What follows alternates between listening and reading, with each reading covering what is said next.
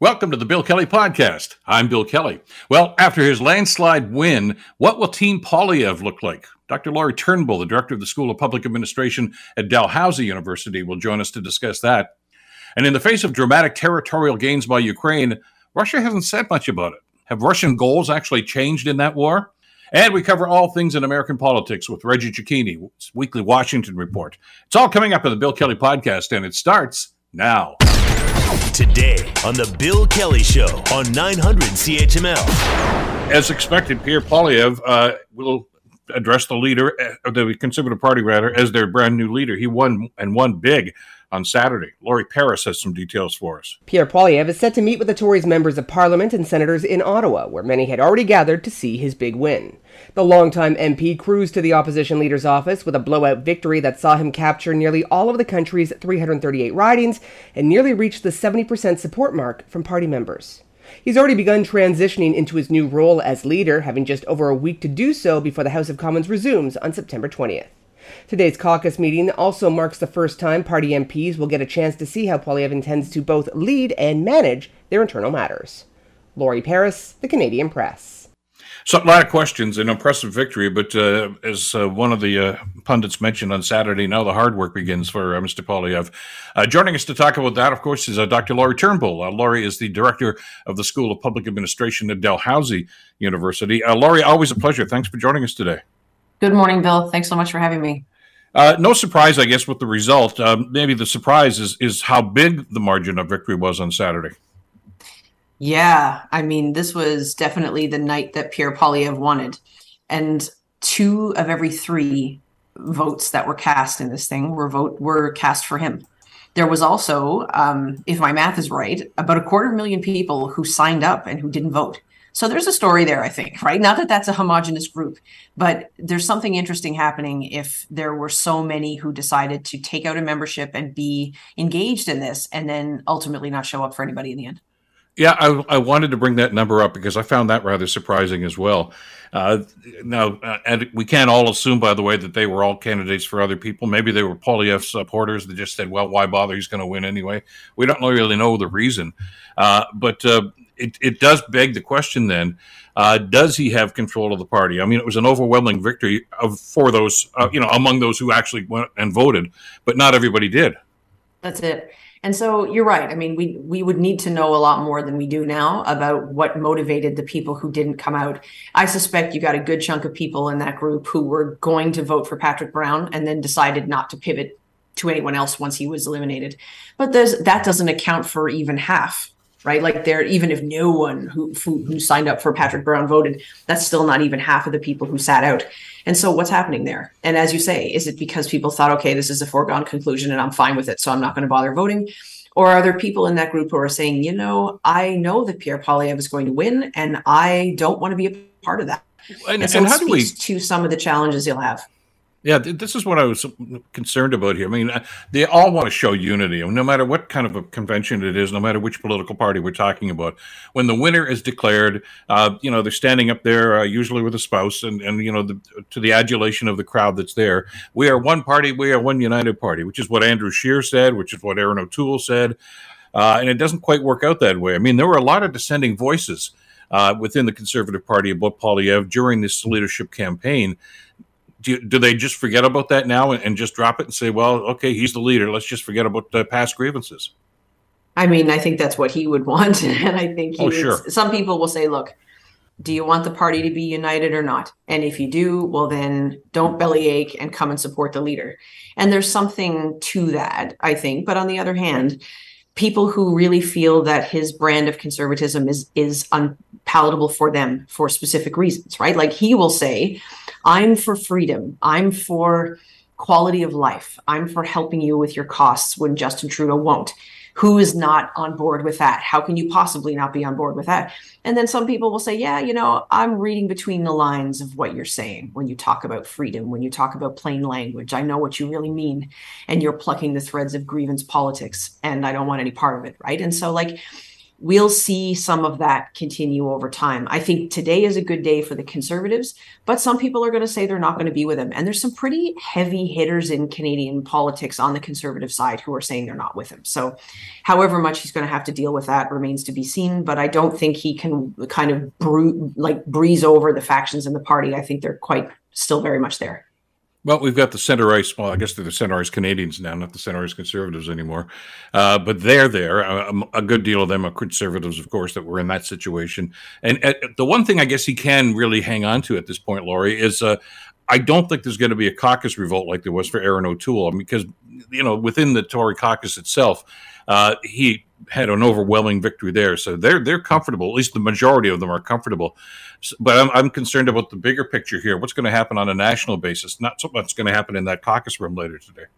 Yeah, I think you're right. He has been the front runner, and he's been the front runner within caucus too. And so I think, given how much experience he has as a parliamentarian and the people around that table are very much used to being on a team with him, I think he's not going to have a revolt situation. But at the same time, he's going to have the same test as everybody else. Even though I think he's in a much better position to try to succeed at this than Scheer or O'Toole, I think he still faces the same reality that the party for the last two elections has won the popular vote, not the seat count. So how is he going to change the party's fortunes? I think he's trying to do that by growing the base and appealing differently and giving the party, he's going to be doing the same thing that everybody else does around going around and having a look at the math in each riding and thinking, which ridings can I win? What margins do I need? And he's going to be doing this by inches rather than by, launching this huge national campaign and having everybody come to him. What's Team Poilievre going to look like here? In other words, his shadow cabinet, the people he's going to be relying on to be the critics. Do they reward the other candidates for the leadership? Does it reflect different voices within the party, or do you have to be loyal to Pierre and that's all there is to it?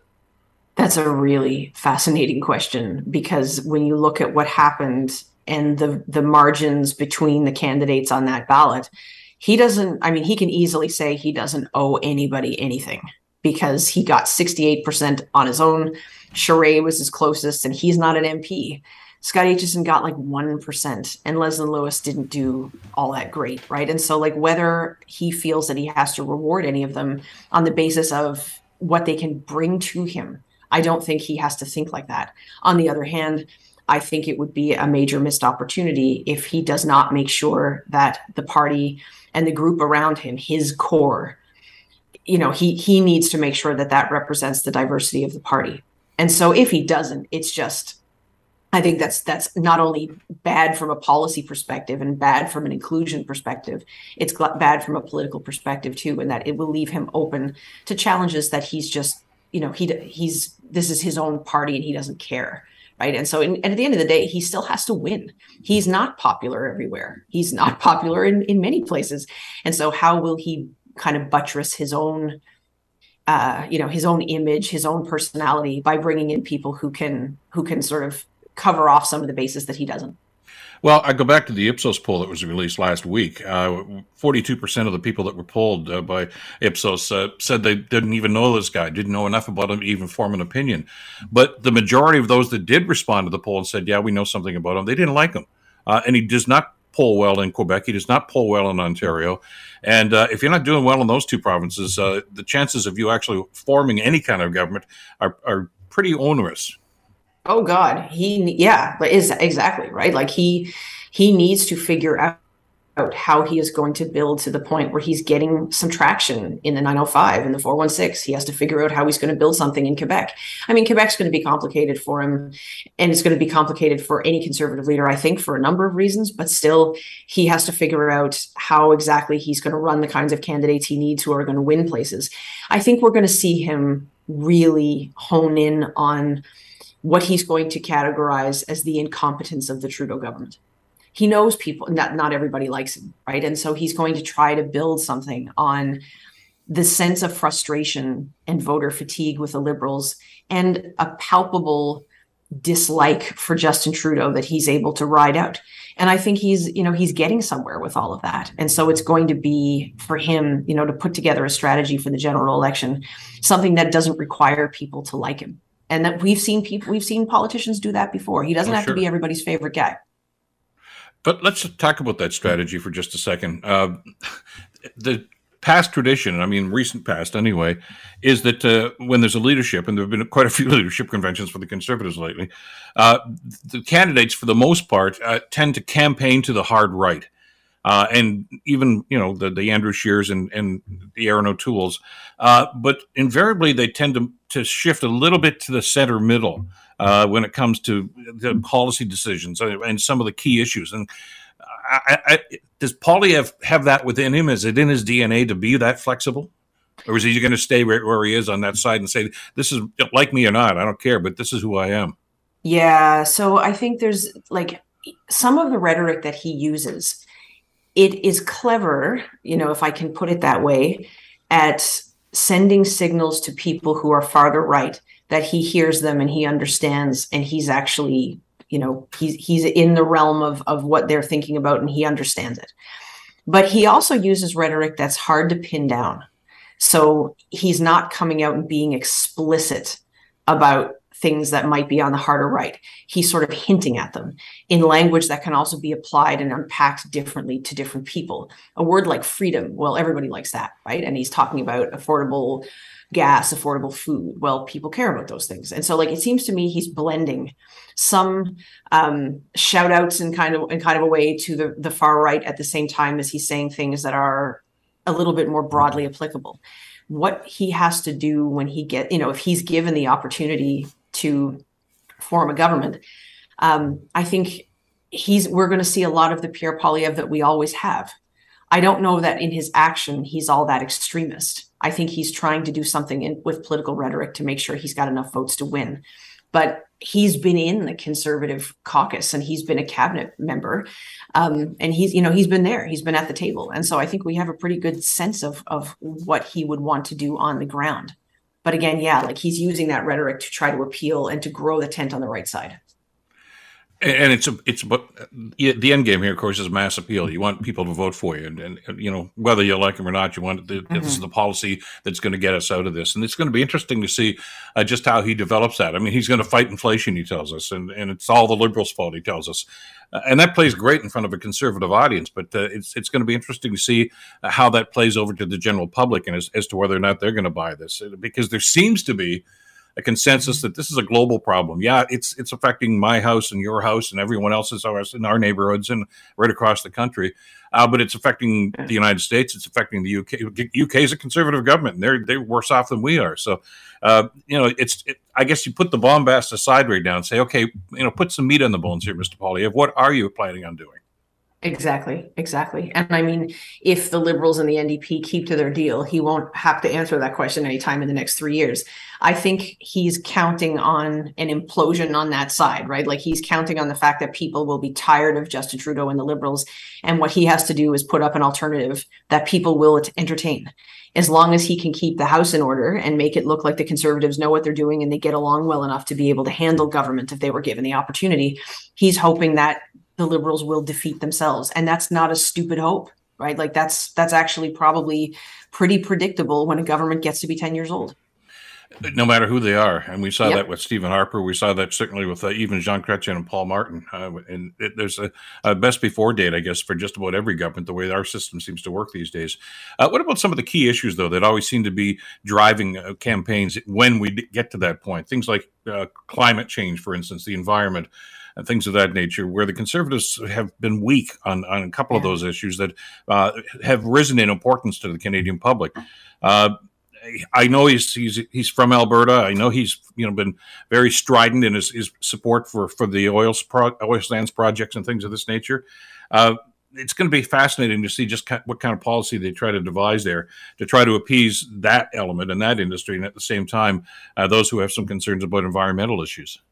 Oh, absolutely. And obviously, those sorts of things are going to break down on regional lines in ways that are not going to be convenient for Pierre Poilievre. It's going to be interesting to see what his relationship is as the leader of the opposition and somebody who's now running to be prime minister for real. How his relationship with the provincial premiers, particularly the premier of Alberta, whoever that ends up being, That's going to be a really interesting space for him to play. And I think, like every other conservative leader, he's going to have to say where he is on climate, where he is on carbon pricing, how that's going to work, and how that's going to fit within a regime that the Supreme Court has already acknowledged the federal government has a legitimate leadership role there. And so it's going to be something that I think he will be held to account for. And it will see whether Trudeau is the one he actually runs against. Trudeau is, although I think he's getting to that point where if he stays till 25, he's going to be the prime minister for 10 years. That's a long time, but he's also a formidable campaigner. And he, I think, stayed alive in the 2021 campaign which was his own risk, by shifting the narrative in a way that was very clever for him and for the Liberals. And so even though I think Poilievre would love the opportunity to run against Trudeau in a general, you can never really count Trudeau out. He is a fantastic campaigner.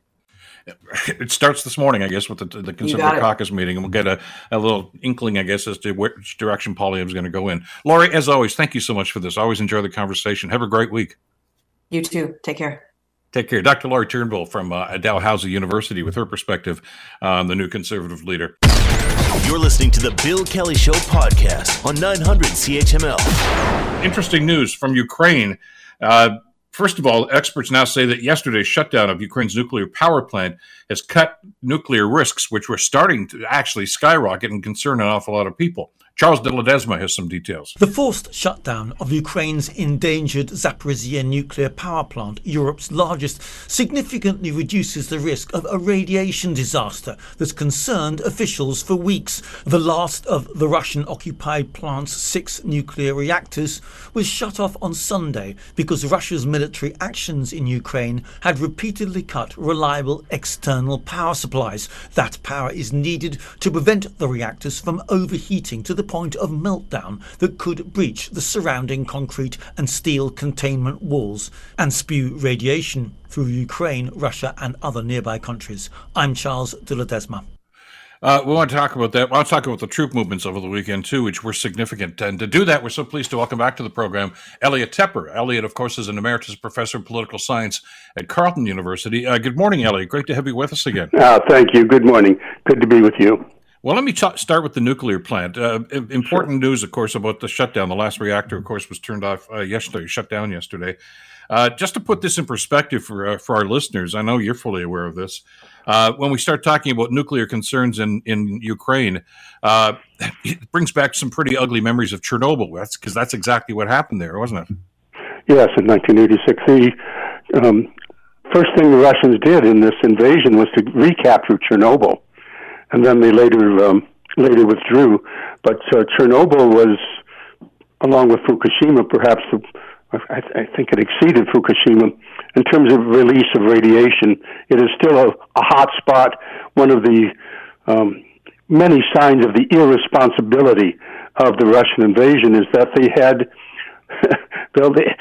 they had their own troops digging sand from Chernobyl to put in sandbags. It was radioactive sand. So those Russian soldiers are probably, in bad shape right now, according to what I've been reading. So this is, you and I have been talking about this right from the opening seconds of this invasion. Was the nuclear threat one of the 2 nuclear threats that come out of the invasion? The first one being, of course, the repeated threats by Mr. Putin that he would use nuclear weapons. He hasn't talked that way lately. But, yes, this meltdown, the potential meltdown. This is not a meltdown, but this is a site which has 6 nuclear reactors to produce electricity. This is the final one that's not been shut down. The 6th one has now been shut down because it's entirely possible that it could, in fact, start to release radiation. Well, because there's a war going on around it. I mean, it's not as if, it's in isolation. I mean, there are people battling each other. The Russians control it. The Ukrainians are trying to retake it. I mean, it's the chances of an accident are increasing substantially by every day here, aren't they? It's in all kinds of ways. The first one is that the Russians apparently have fortified it and are using it as a shield. They're firing out from there, knowing that you can't fire back in, but there's missiles all around the nuclear, a substantial nuclear weapons area nuclear reactor area. So the possibility of mishap is there, but also the Ukrainian staff has to mind these. The Russians who have taken over that plant are not technically able to actually run it. So they are using the Ukrainian staff. Apparently they've beaten 2 of them to death. They're beating others as well. So the staff has been forced to work under duress to save the Russians themselves from the possible release of nuclear radiation. Mr. Putin can clamp down on all the dissent he wants inside Russia, but he can't control which way the wind would blow if there is a radioactive leak, radiation leak, and it gets into the atmosphere.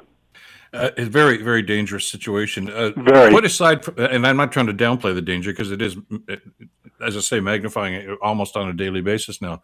But with the shutdown here, as you mentioned, this was a power supply plant for Ukraine. Just as we've talked about oil and gas being in short supply over there in Europe right now, and the implications of that. What does this do for the people in Ukraine? A number of the cities have been decimated, but there are still people living in many of those communities. Yes, the Russians apparently have been trying to take the one remaining electrical line that's been, generated electricity, which has been serving the Ukrainian area, and redirect it to service the Russian area, to serve Russia itself instead. But as part of that, effort, they have now, as the International Atomic Energy Agency inspectors have said, they have now put the whole plant in jeopardy. Those inspectors are still on the ground there. Very bravely, they went in. They said, we're not leaving. The demand is, and it's a justified one, let's make this a demilitarized zone for everybody. It's far too dangerous to have it remain in a war zone. The Russians are insisting that it does remain in a war zone. The electricity is no longer there. The only electricity going in lately apparently was to service the plant itself, to prevent this kind of potential radiation leak, and now that is in danger. What's interesting about this, and I think you made this point to us one of the first days, as you mentioned, Elliot, of the invasion. As one of their first objectives, as you mentioned, was Chernobyl. They didn't do much. I mean, they held it for a while, and it's under Ukrainian control once again. There was some concern about sabotaging, about doing any number of things. And apparently, they didn't touch anything. And the speculation here is because they didn't know what they had. Yes, well, actually, there's some reports that they looted everything possible on the way out. They really didn't understand it. They were stealing computers and anything they could carry and trying to sabotage anything that was left behind. So it's basically very reckless and irresponsible and very dangerous behavior by Russia regarding nuclear activity. All right, let's switch, if we could, to what happened in the weekend, actually the days leading up to the weekend as well. We've heard stories about Russian soldiers just simply dropping their weapons on the battlefield and running from the Ukrainian advances right now. And a number of communities were overtaken by Ukraine once again in what some people, Elliot, are saying is one of the most significant weekends of the war so far, and from the Ukraine standpoint anyway, about taking their country back. What's your read on what you've seen? Well, quite clearly, it's a major development. We don't know how much longer this war will go on. The first major development, as everybody points out, was the failure of the Russians to implement Plan A, which was to have their blitzkrieg and take over the Ukrainian government, kill its leaders, and basically eliminate Ukraine as a state. That didn't work out for them. They then shifted all their activity to the Donbass region and then tried to consolidate there. So what we are now seeing was a blitz by Ukraine. The Russians are now saying, they had an 8-1 manpower advantage over us, and that's why we lost. But what's happened is that the Ukrainian forces now have retaken a lot of the territory around the key area, Kharkiv, and they just quoting some here, Ukrainian forces have penetrated Russian lines to a depth of 70K in some places, captured over 3,000 square K of territory in the past 5 days, more territory than the Russian forces have captured in all of their operations since April, and another 500K have been taken by Ukraine since then. So Ukraine, in a counteroffensive, they kept saying, "Oh, we're going to attack in the south. We're going to attack in the south. We're going to do a counteroffensive." The Russians moved a lot of their troops down to the south, and then Ukraine then moved, as we've seen, in a striking offensive, counteroffensive, to try to liberate areas, and they are striking toward the Donbass itself. So earlier we saw them strike inside Crimea, behind Russian lines there, and now they are heading toward areas which are Russian-speaking. This is an area that they thought they would automatically be welcomed in with flowers, and now people are running into the streets to welcome Ukrainian forces liberating those areas. The Russian news agency, I'm sure you saw this report too, Elliot, TASS, says that the defense ministry actually ordered the troops to leave that vicinity to reinforce operations elsewhere. Yet when the Ukraine forces moved in there, and as did some media, there were rifles left behind, artillery left behind, armored vehicles left behind. That doesn't sound much like a retreat. No, it was a chaotic, as all the media covers it. It's a chaotic retreat. Apparently, some of the soldiers left in their underwear. They dropped their rifles on the ground. Substantial quantities of material, very important for the Ukrainian armed forces. A substantial amount of material was left behind, armaments, APVs in particular, a bunch of tanks that are either damaged or can be repaired or intact right now. So it was a rout. I don't think there's any doubt about that. All right, but talk to me about the implications of this, because there was a story late last week that indicated that some of the nations, including the United States, in particular the United States, were sending messages, at least implying anyway, that the weaponry that they've been supplying to Ukraine for the last little while, maybe that you've got what you've got, and that's all you're going to get. They haven't said that yet, but there seemed to be some concern. And does this indicate right now that look, you can't stop now? Look what we're doing. We're on the edge here of doing something to get our country back. You've got to continue with this. Certainly, that's going to be a message that's obvious and self-evident, that we are making effective use of the weapons that you're giving us, but we really need more in order to keep this going. What's interesting is apparently both sides are running out of armament readily at hand. The Russians, you'll remember, were supposed to have such an overwhelming superiority and the capacity to produce them that they could swamp anything Ukraine could do. Now, both sides are scrambling. Russia, because right now we're talking about, the West is having difficulties. They're reaching into their stocks. Some countries, Germany among them, saying, well, we've given what we can give, what we have readily on hand. But two things are happening. One is Russia is going around the world, we know, to Iran and to North Korea. What a fine combination of states. They're buying drones, they're buying ammunition, and they're breaking sanctions to get those in. And on the Western side, it's and by the way, just after this victory by the Ukrainians in this rout, the Russians are saying, we're now going to keep our tank manufacturing productions, our weapons, 24/7. Nobody gets a holiday. They are running out of materials. Hard to believe, but in the West, are we really going to see a running out of material there? Mr. Zelensky, President Zelensky, is addressing manufacturers directly. Western manufacturers of weapons, he's going to be addressing them this week, saying, we need this. Help your own country. Help us. What do you read into this long term here? Is this the tide turning here? Do the Russians mount a counteroffensive to try to take some of these regions back?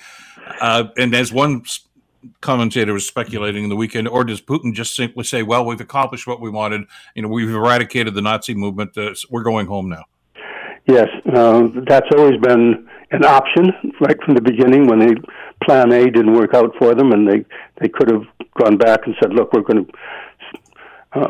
now liberated the Donbass. By the way, the referenda that they were planning to hold in these little statelets and others, in other areas they grabbed, they were going to have these fake referendums saying now this is part of Russia. They canceled those.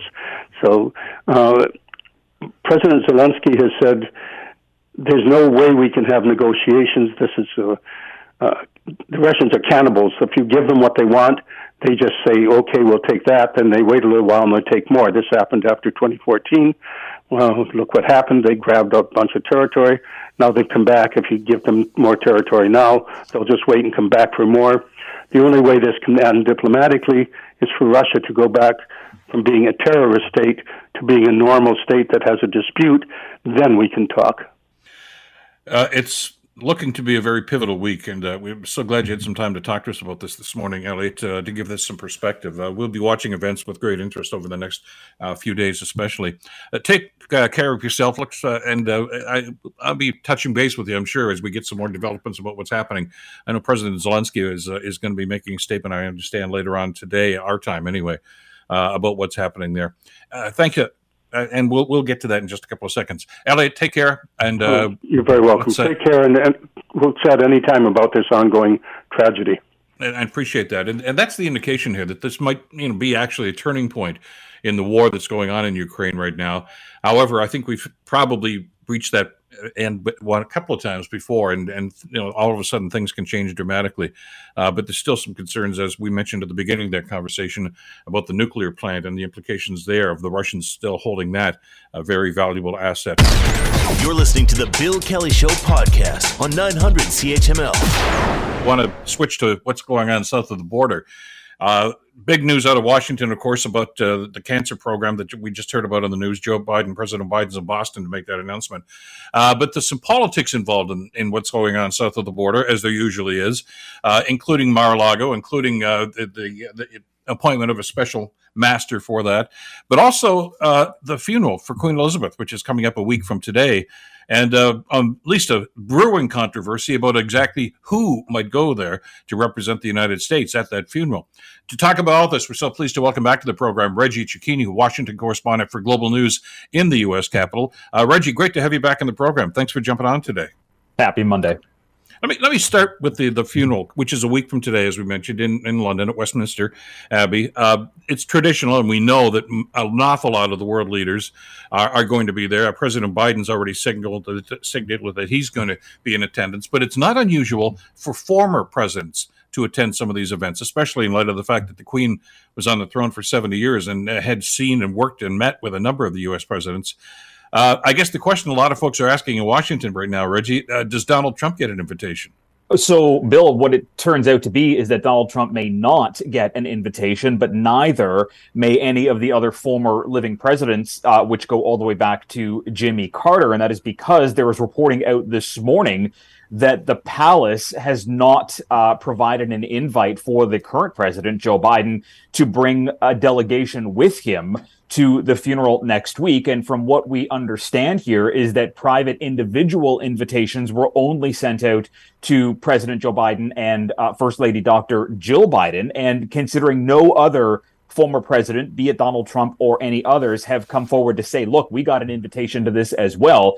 This could symbol that this is either going to be a pared down exercise or this could get into that speculation as to whether or not that rosy relationship that Donald Trump said that he had with the royal family may not have been as such, and they didn't want to invite him.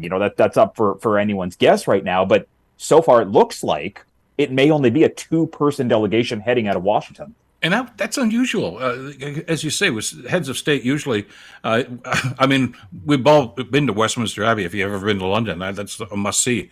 And you have to wonder exactly what they're going to do here in the sides of this, because this was all a buzz I was watching a lot of the network coverage from CNN, MSNBC, and others over the weekend, and they were talking about this, and because Biden is actually, he doesn't tweet anymore, but when whatever social media platform it is that he's using, issued some very complimentary things about the Queen and that we're best friends, and what a great lady, et cetera, et cetera, et cetera.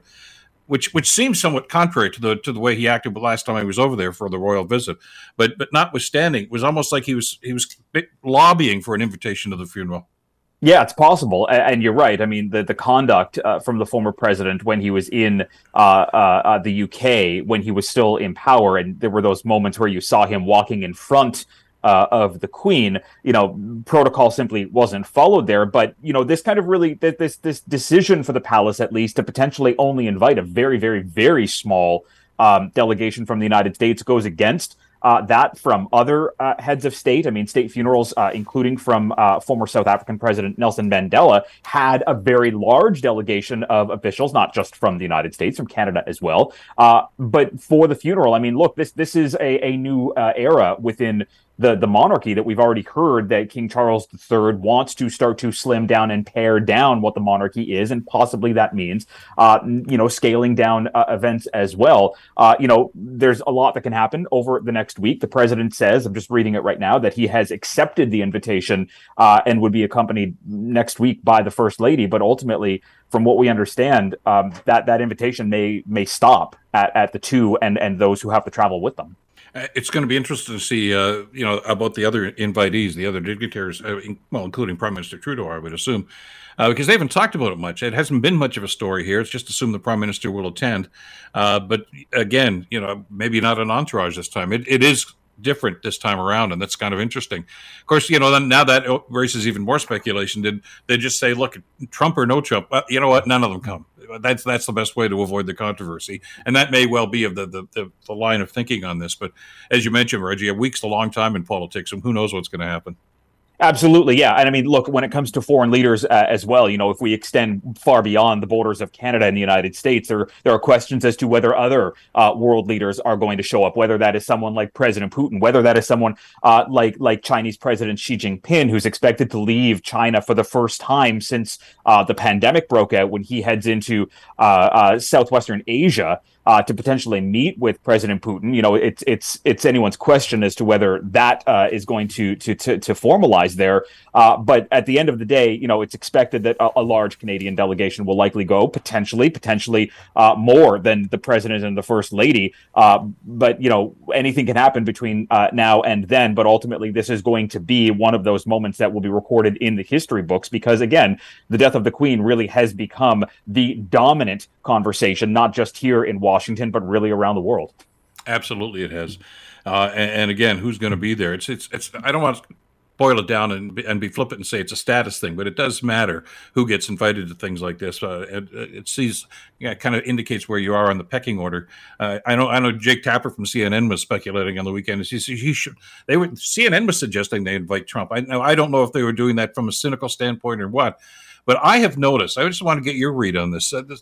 CNN seems to be bending a little more to the right side of the political spectrum than they have in the past. Yeah, and look, this really has kind of come post new ownership, realistically, or new leadership, with Zucker out, Jeff Zucker out, and now Chris Licht in place at CNN. There really has been this kind of turn from a network that often used its journalists as sometimes kind of political experts, or at least talking heads or mouthpieces, to kind of go after not only former President Donald Trump, but really kind of become critical of right-wing media. And over the last several weeks, since we've seen this new leadership be put in place, the tone has changed on CNN. Republican talking points are now being discussed. More Republicans are actually being brought in, and we've seen the ouster of some on-air personalities, both journalists and not, who were oftentimes critical of the former president and the orbit of the former president. So whether this is kind of an ushering in of a new era of CNN, or they're trying to bring themselves back from this world of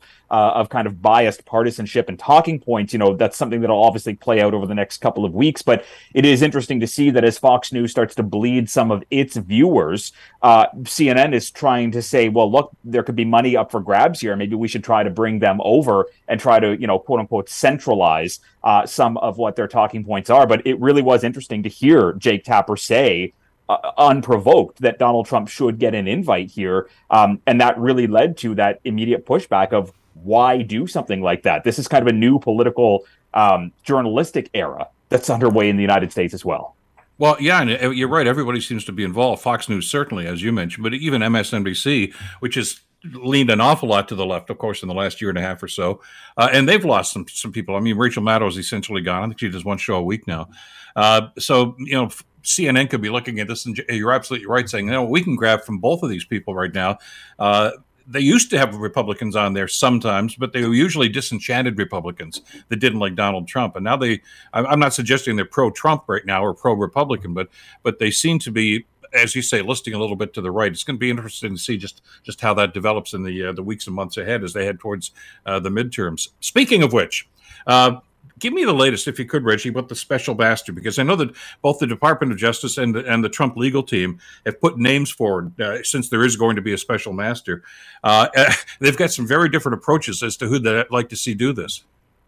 Absolutely. I mean, the names coming from from Team Trump include a lawyer that was a judge that was put in place by Ronald Reagan. There are names that were put forward by the Department of Justice, including a judge that was put in place by Bill Clinton. So trying to pull in a bit of the kind of political spectrum on that side. I think going beyond the special master here, though, considering we don't exactly know who it's going to be, is that the Department of Justice is still trying to push back on the need for a special master, saying, look, we've already had teams go through this.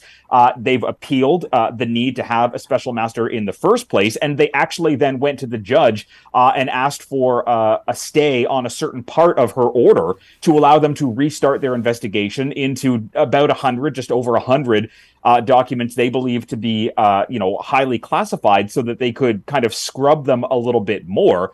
Just this morning, at 10 o'clock on Monday morning, Trump's team went back and said, look, we oppose this. We do not want the judge to put any kind of stay in place here, which is now kind of building this legal crescendo that's ongoing within this Trump search, because we're now at a position here where the Department of Justice is likely going to bring this to a federal appeals court. It'll be in Atlanta. It is kind of on the conservative side when you look at how the bench is made up there. But the Department of Justice is really trying to hammer home, saying, look, this is a serious situation. Trump's team is simply trying to muddy the perception here. And at the end of the day, we need to ensure that national security is intact. So this is, working in Trump's favor in the fact that it's delaying things, but it's also keeping this in the news and keeping the realities here of what Donald Trump did when it comes to these documents. Reggie, have they broadened their discomfort with this about the raid itself? I mean, initially when Trump protested about this, it seemed to be on the basis that, look, that's a lot of my personal stuff in there. I own all this stuff, the documents, but now they're simply saying everything is his and under his ownership, and they're indicating that he had a legal right to even the top secret documents there. They've really, I guess, kind of jumped in with both feet on this now. They have, and they're also undercutting their own arguments. In this filing that came out on Monday morning, Trump's lawyers actually made a point of saying, well, look, the government hasn't even actually determined whether or not some of this information is classified, when their own client has already made a point of saying, well, look, this was classified, but I declassified it all because I have, some sort of quote unquote standing order to be able to declassify it. So they're still trying to make this a storage issue and not a national security issue. And the Department of Justice is really trying to latch onto that, to say that this simply goes beyond just papers that were kind of stuck in drawers and stuffed into closets at a golf course. This has to do with national security, and that is why the Department of Justice is moving up. There are concerns, though, from legal experts, Bill, that if they do appeal this, if this goes to the 11th Circuit in Atlanta, the only step above that would be to go to the Supreme Court. Obviously, we know that is a conservative stacked bench. We know there are several Trump-appointed justices there. So this could become a little bit more difficult down the road. But for now, this is still simply a he said, she said, we want, they want, and nobody knows where it's going. And you don't know which speculation and what's fact here. I mean, I know you guys were reporting over the weekend about one of the leaked stories was that among those top secret documents was the nuclear capability of one of the United States allies. I know we don't know which one, and we don't know what happened to that document. But again, until there's confirmation of this stuff, Reggie, we really have no idea what's going on or actually who's involved in this. Absolutely. And look, that's part of what the Department of Justice is saying here, in that they need to be able to continue this investigation, because the judge said, look, the criminal investigation has to be paused right now, but she allowed for that national security review to continue on. But DOJ said, look, these are part and parcel with each other. We can't be dealing with a potential national security breach while then ignoring the fact that would become criminal matter. One can't go on without the other. And given the fact that there are such serious issues at hand here, including those documents linked to another country's nuclear abilities, America's credibility really is on the line here, because if that was an ally's nuclear information that the United States was either potentially shopping around or just mishandling, that could really put into focus here, a negative strain on how America's allies deal with America going forward. So again, this goes far beyond what Republicans want to call simply a storage matter, and goes really about how America is going to be viewed under the lens of a global audience and whether or not it can still be considered trustworthy. Is the Trump team here just trying to rag the puck until the midterms, hoping that they can actually regain the House or the Senate, or maybe even both?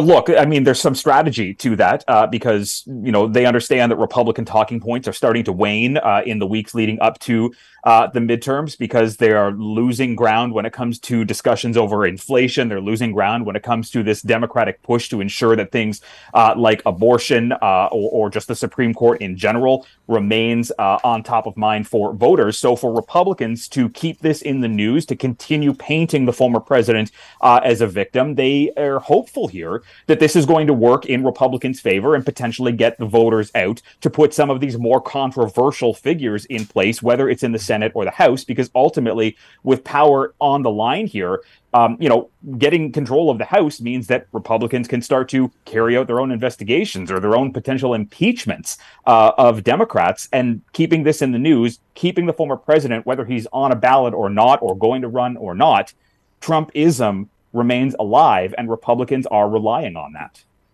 Pivotal week. Lots of stuff going to happen this week for sure. We'll be watching for your reporting on it on Global National. Reggie, as always, thanks for the time today. Really appreciate it. Thank you. Reggie Cecchini, of course, Washington correspondent for Global News in the U.S. Capitol. The Bill Kelly Show, weekdays from 9 to noon on 900 CHML. The Bill Kelly Podcast is available on Apple Podcast, Google Podcast, or wherever you get your podcasts from. You can also listen to The Bill Kelly Show weekdays from 9 till noon on 900 CHML. I'm Bill Kelly. Thanks again for listening. And don't forget to subscribe to the podcast. It's free, so you never miss an episode. And make sure that you rate and review.